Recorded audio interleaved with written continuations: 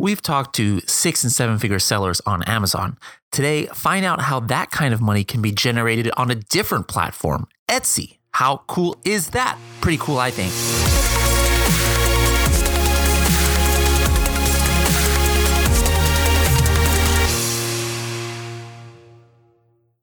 Hello, everybody. Welcome to another episode of the Serious Sellers Podcast.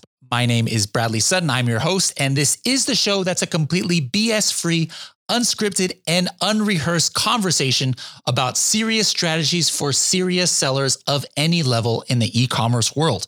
And today on the show, we've got somebody who is not selling. We're not having him on here for Amazon or the typical thing that we're doing. We have somebody who is absolutely crushing it and knows a lot of people who are crushing it on Etsy, of all places. So Jay, how's it going? Welcome to the show. Going well, man. How are you? Doing delightful. Where are you located, actually? I'm in Bowmanville, which is pretty much Toronto suburbia. I'm about 45 to 50 minutes east of downtown Toronto. Okay, cool. So it's probably a little bit cold there already, right? Yeah, it sucks, man. I was just in California, as I think you guys are aware, last 10 days, got back Thursday night, and left when grass was green and came back to snow on the ground. So yeah, it was 85 degrees here yesterday. We had a big heat wave here. It's kind of crazy. Now let's get down to business. Where are you from? That area originally? You from Canada? I am from Canada. I'm originally born and raised in South Shore suburbia of Montreal. Been in Ontario now near Toronto for the last 25 years or so. Okay. And what was your educational background? Like, did you study business or what did you think you were going to be when you started university? Well, actually, full transparency, I'm a college dropout. Perfect. I was the kid that, wanted to play outside all the time. And if I was stuck inside on a rainy day or whatever it was, my parents would just give me a box of the, 200 Crayola crayons and a stack of printer paper or typewriter paper at the time. And just said, have at her. And I would be the kid sitting there for hours drawing. So, I grew up drawing in high school, got into a little bit of graffiti and then airbrushing, and decided that's kind of where I wanted to go with the rest of my life. Not sure how to make money at anything like that. That said, I ended up with a partial scholarship opportunity to Waterloo University, which is a pretty good university out here for chartered accounting, but I knew I'd be bored out of my mind if I ended up going that route. Accounting, you said? Yeah. Oh, so it sounds like a thrill a minute. Yeah, you know what I mean? I would have been shooting pencils into the ceiling all day, I'm sure, if not into my own head.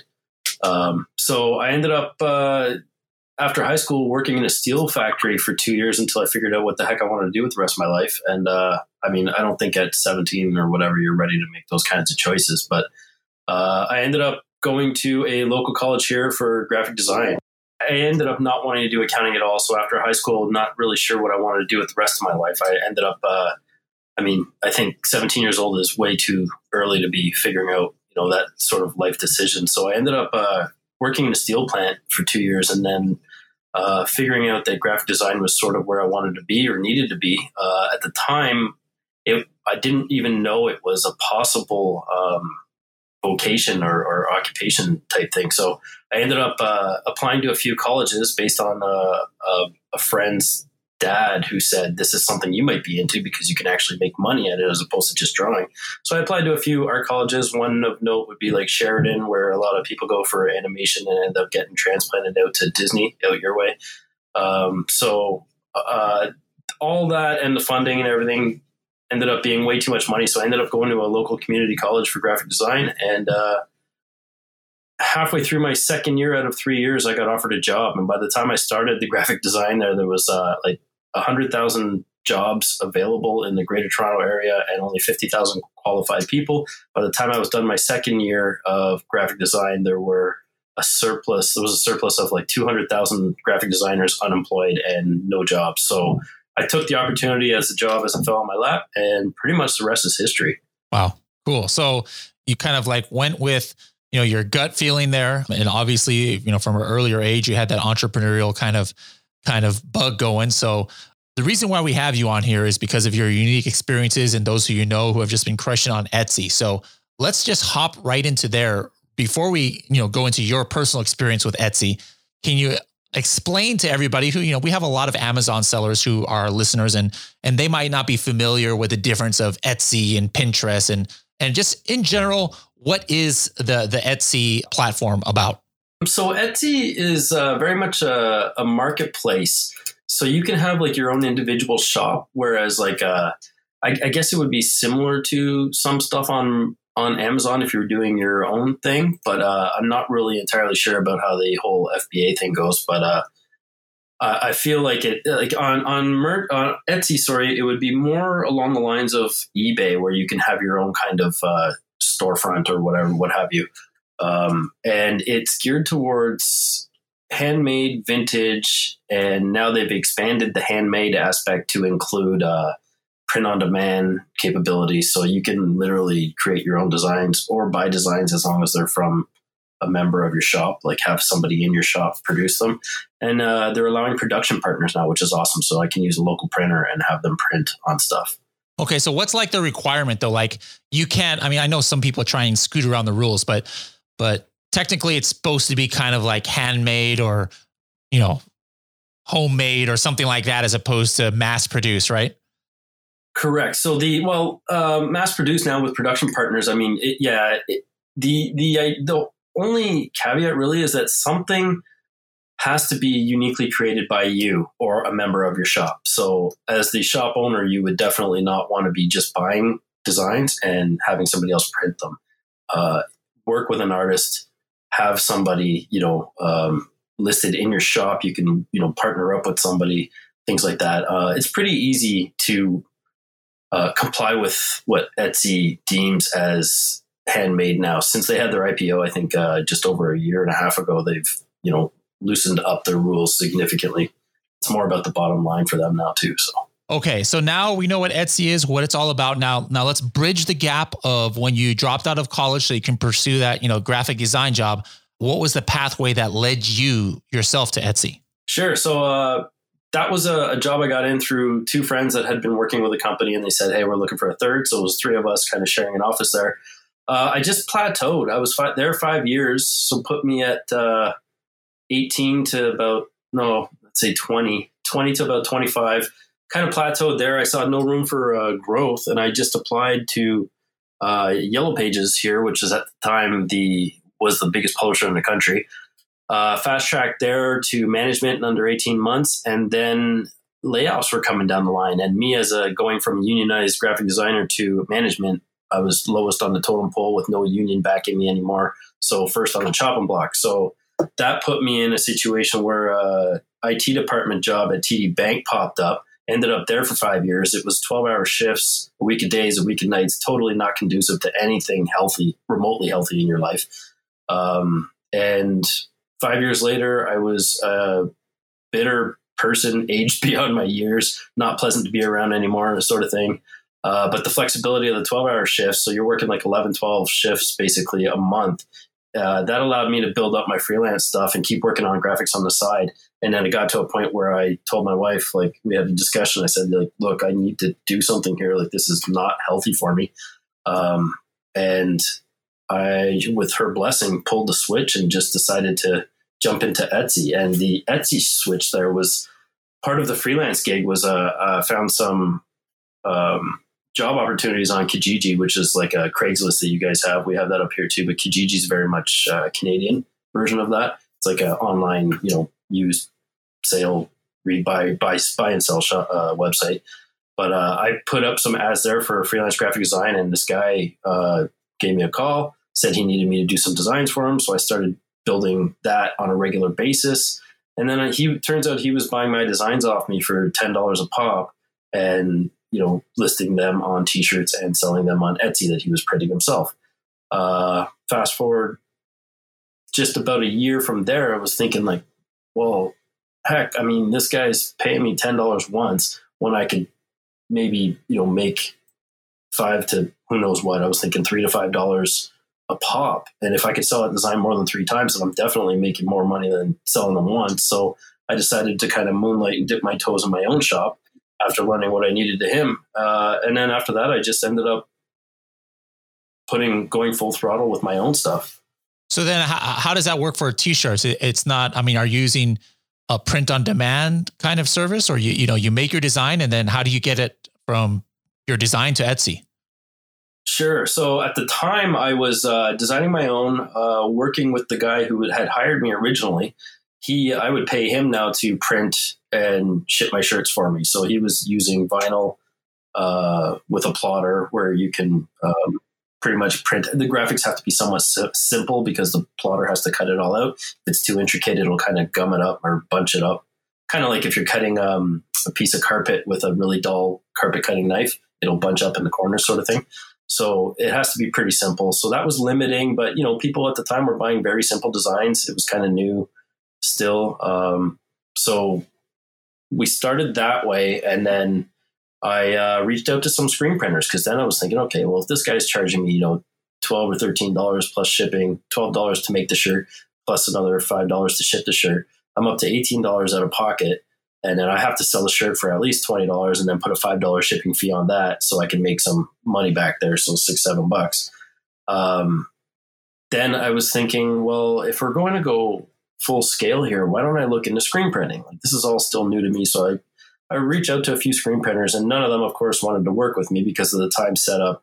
I basically, the only option I had was to order 100 of one print at a time. So I tried that and that worked for a few top sellers because now you're getting, if you order 100 black t-shirts with a white screen print on them, you can get them for about $4 to $5 Canadian, so about $3 a pop US, all said and done, right? So then it's on you to package and ship for the extra $4 to $5 or whatever it is. So that instantly doubled my profits on those shirts because I was doing 15 on the other. Like I was selling the shirts for a $7 profit, and now I'm selling these shirts for $15. I could sell them for less and walk away with like $12-13 a pop. And that was what the guy has been doing with you for a while, just buying all those designs from you and making a killing pretty much. Pretty much, yeah. So I wanted to be able to do that, but then trying to screen print my own load, you got buttloads and boxes. I'm looking around my office now. I had stock everywhere and stuff. And it became a bit of a nightmare to manage, especially like Q4, like this time of year where Christmas rush starts going. And then people asking for one-offs still. So I had to use him to print there. And it was a logistic nightmare because I was a solopreneur kind of thing. So I actually had a print-on-demand company reach out to me through a mutual friend, which was pretty cool. And they said, hey, we see what you're doing. Your shop's, getting a lot of sales. We're kind of following you. And we have been for about a year and your sales are continually growing. So we'd like to allow you to keep doing the part you love, which is the design work. Cause they could tell my designs were, I guess, above average for what was out there at the time. And, I said, well, explain to me what you're talking about. Like, what do you mean by fulfillment? So they plug into the back end of the Etsy shop through their API, which is all legal and everything else. And they would print, package, and ship my shirts to my customers. And all I would have to do is work on design. So again, now I'm going back down to like a $7 profit margin as opposed to a $15 profit per shirt. But I don't have to do any of the work and I could just focus on design and put up a ton more listings. And then that kind of opened up my eyes in a sense that ultimately, if I have a laptop and internet connection, now I'm not even bound to my house anymore, never mind my office or anything else. So, like for argument's sake, been able to travel with my wife now. We spent a year ago this time, we were in Costa Rica for our first big trip and we were there for 30 days and I was able to plug in and work online, manage a bit of orders and do some design work every day for 2-3 hours a day while away. And if it means that I have to work 2-3 hours a day just to be away for 30 days, then I'll do that all day long, right? So like working 2-3 hours a day on the designs, not having to worry about the logistics. What's the most you've been able to make in a month with that kind of work schedule? This kind of work schedule. So Etsy alone, this time of year, I'm probably doing like 50-60 orders a day. So profit at $7 a pop, let's say $350 to $400 a day times 30 days for that hardcore rush. Hold on. Let me pull out my calculator here. My computer like mine is it. So we're talking about like $350 a day. Let's say conservatively 50 times 7. Yeah. 350 times the 30. So about 10 grand and you're only having to put in 3 to 4 hours a day of work. Yeah. And you don't have to worry about inventory or logistics or all that stuff. You just have to worry about the design part. Correct. That said, when I'm at home, I'm working 8-9 hours. I treat it like a real business, right? Yeah. I'm working 8-9 hours and every single day, like 7 days a week sort of thing. That's the people that are successful when you're doing your own thing. You have to do it, right? It's that whole, the MO is that you'd rather work 100 hours a week for yourself than 40 for somebody else, right? So yeah. Now, obviously you have other people taking care of the logistics and things. So, some of our listeners might be like, well, that's great for Jay, but I cannot even draw a stick figure. But let's say these people have friends who are like Jay and have graphical abilities. So then on the flip side, like how much do you think your partners are making? Like somebody who isn't a graphic artist should not just say, oh, Etsy's not for me. There's other ways to get in there, right? Sure. I mean, you can use a Kijiji or Craigslist to source some freelance graphic designers who are budding that might be super talented, but also having a hard time finding a full-time job, that sort of thing. And you can partner with them in the shop. I mean, you can split the royalties or the profits 50-50 with them, and then they'll be dedicated to you because they'll see, and if you list them in your shop, then it's totally legal. They're your designer. You're the, logistics manager, shop manager, curator, if you want to call it. I mean, the possibilities are endless. So you don't need to be a graphic designer. You can, partner with somebody who instead of buying the designs, they're basically, you're giving them a royalty cut. So you're not even out of pocket in terms of buying up front. If that makes sense. Okay.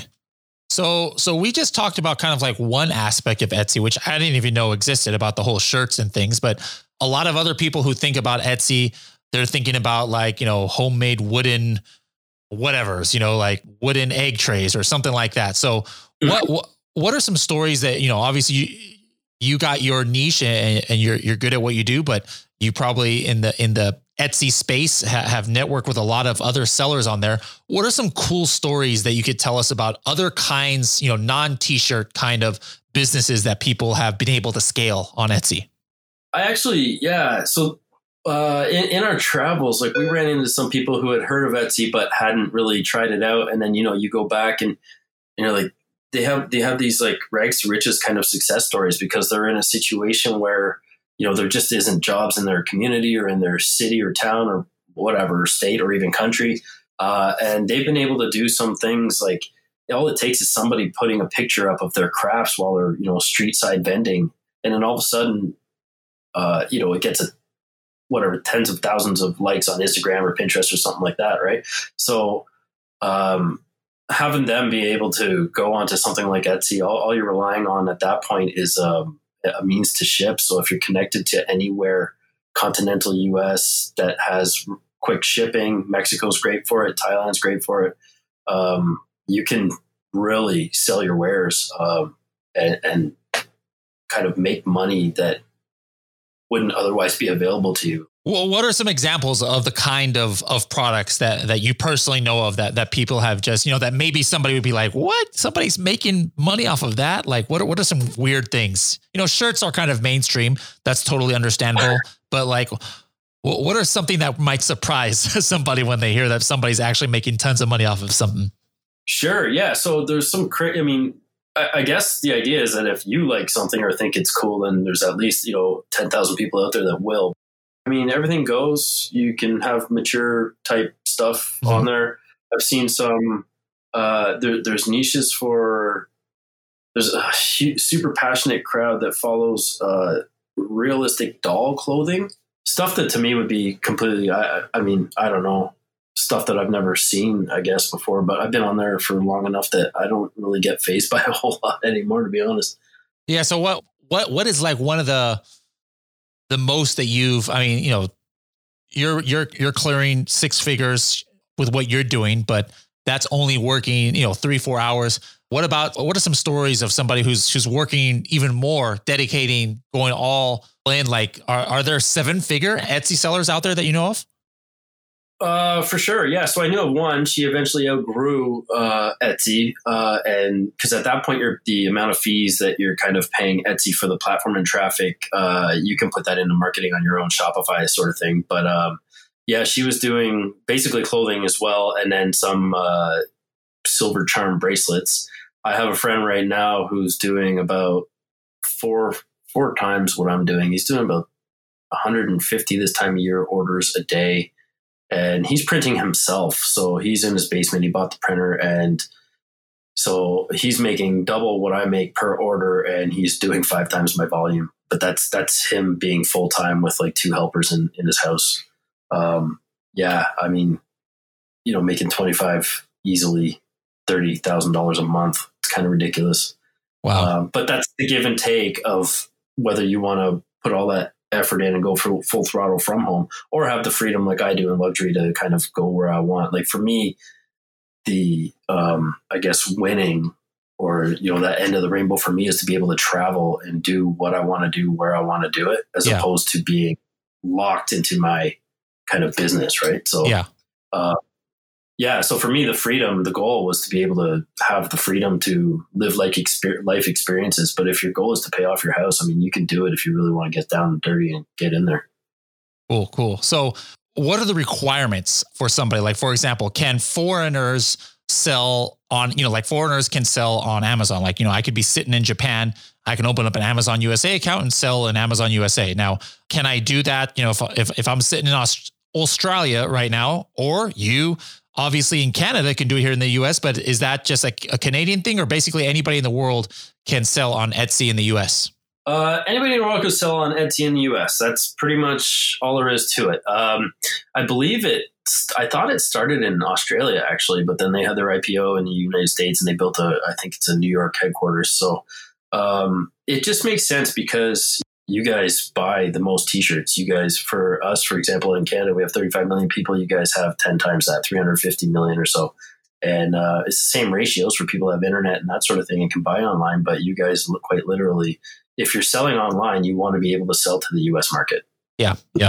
That's the number one. So for these people in different countries, like foreign countries, across the pond sort of thing, in Asia and in countries where money is not as readily available in terms of your, what's available for job opportunities or work.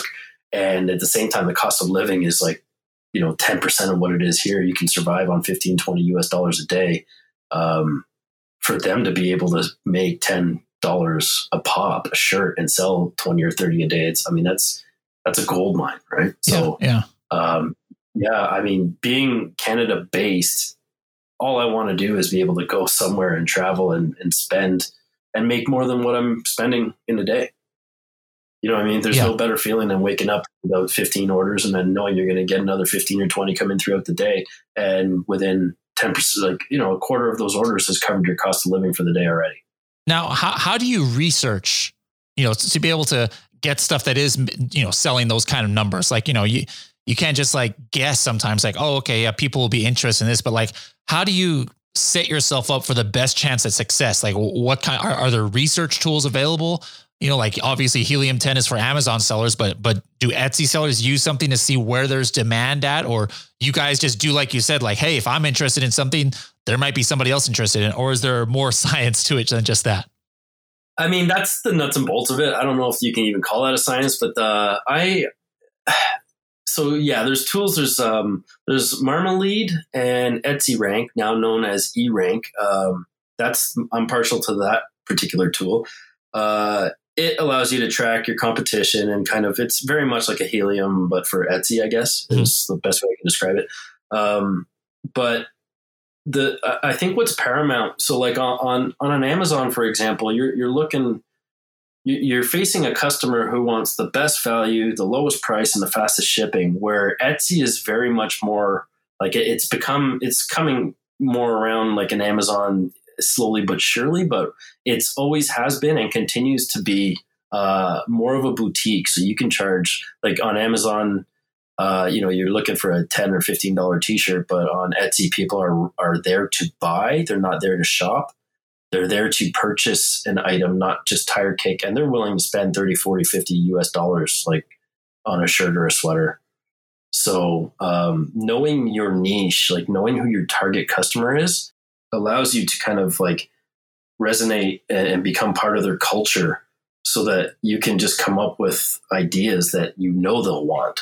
And a secondary aspect of that is listening to your customers. So on Amazon, I don't know how it goes with like Amazon proper, but on Merch by Amazon, for example, there's no customer interaction, which to me is like a major part of the game. So in Etsy, if I'm targeting a specific customer with my store, my products, and then somebody asks me, hey, I really love your stuff. Can you do something like this or this with this play on words or this sort of thing? Then those are the customer, like that kind of information is invaluable, man. Being able to interact with your customers and provide what they want. They're telling you what the holes are in the marketplace. So if you listen, I mean, they'll build it for you. And that said, they're the ones who will be your kind of brand ambassadors, and they'll be, you know, posting the stuff on Instagram, wearing a shirt, tagging your shop, that sort of thing, right? So this is all low hanging fruit and free advertising, really. How do you get more eyes on your listings? Like, you know, are you worried about, hey, this is something that people are going to search for, this kind of shirt, so I want to make sure that I'm showing up on the first results, or are you buying outside traffic? Are you targeting Facebook people? Are you just posting different things in Facebook groups or giving out free samples to influencers? What's some of the strategy to kind of drive traffic to let people know that your product or your listing even exists? So all of those things are great strategies. I just happen to, you know, call me an anomaly that way, but I don't, and I'd probably sell 2 or 3 times what I'm doing if I built more of an online presence, but it comes down to my own time and my reluctance to outsource any part of the process. So there's nothing wrong with, in terms of Etsy's guidelines, with outsourcing the stuff on your end, right? Like paying somebody to do some social media marketing and that sort of thing. But I'm just terrible at it, to be honest. Like I'm a graphic designer at heart, and I've kind of learned what I learned from business on the fly. So I'm probably not the best person to ask about that, but yeah, you can absolutely find somebody. Like I wouldn't go to these influencers who have like millions and millions of followers, because they tend to post stuff that is, you know, they'll just humor the highest bidder basically at that point, right? So you could pay like hundreds of dollars or thousands of dollars to have them post a shirt, and will you make some sales? Probably. But if it resonates with your own kind of niche market, then those are the ones you want to target, the ones that are very passionate. Look at the other boards they're posting in Pinterest or Instagram or whatever it is. Look at what they're doing. Do they represent your ideal customer? And if you can nail down your ideal customer and they represent that, then sure, they'll probably be more than happy to sport something if you just send them a free t-shirt, as opposed to paying somebody who's got millions of followers a few $1,000s for the same kind of result. Cool. Yeah, that makes sense. Yeah, absolutely. So now, you know, we do something on the show. We call it, that's what my mom, how she used to call me when I was growing up. So it stands for TST, 30-second tip. So we want to get Jay's about Etsy. So you've been giving us nonstop tips and strategies, but what is something that you can give in 30 seconds or less for like somebody who has just recently started on Etsy or is about to start on Etsy, something that can really help them, but it has to be 30 seconds or less? Okay, don't get stage fright with the overwhelm. Limit the shiny object syndrome, because I'm one of those kind of minds too, where there's endless amounts of opportunity on e-commerce, but then you look at Etsy and then all of a sudden, oh, he's doing this, he's doing that. Focus on one thing. For me, it's t-shirts. Put on the earplugs, the blinders, and go all in. Don't worry about creating the perfect listing. Create as many listings as you can right now. It's Q4. You have the best chance time of year to get ranked, to get sales. And then go in and tweak later, but just put on the blinders and do it. Pull the trigger. Don't I'm in awe about it. All right, cool. Thanks a lot, Jay. Now, if people want to find out more information about, you know, maybe getting some help to start on Etsy or to check out more stories, how can they find you on the internet, or how can they reach you? Yeah, so we actually have a group that is, it's a membership group, but we talk everything from Merch by Amazon to Amazon proper to Etsy to KDP, which is Kindle Direct Publishing, and Shopify. There's myself and Dion and Matt and RJ, and the group is readyaimscale.mykajabi, mykajabi.com. And we're in there every day doing at least 20 minutes to half an hour live training on particular topics. The topics change Monday to Friday. And we're there sporadically, the four of us throughout the day. And I think we're at 400 members or so. So love to have you. It's a very tight group. There's no BS, no fluff. And we don't tolerate any of the, slander or any crap like that. So cool. Love to have you. If you want to come check it out again, it's readyaimscale.mykajabi.com. Awesome. And that's it. All right. Well, Jay, thank you very much for joining us. And we'll have to maybe get you to do a special design for the Serious Sellers podcast. Like I need a new shirt. So maybe you can think of some cool design and we'll make it an Etsy shirt and then send everybody there. Absolutely, man. I'd love that. That'd be fun. All right, cool. We'll talk to you later. Quick note, guys, don't forget that regardless where you are listening to this podcast, whether it's on your iPhone or on Stitcher or on Spotify, that you hit the subscribe button so that you can be notified every time we drop a new episode.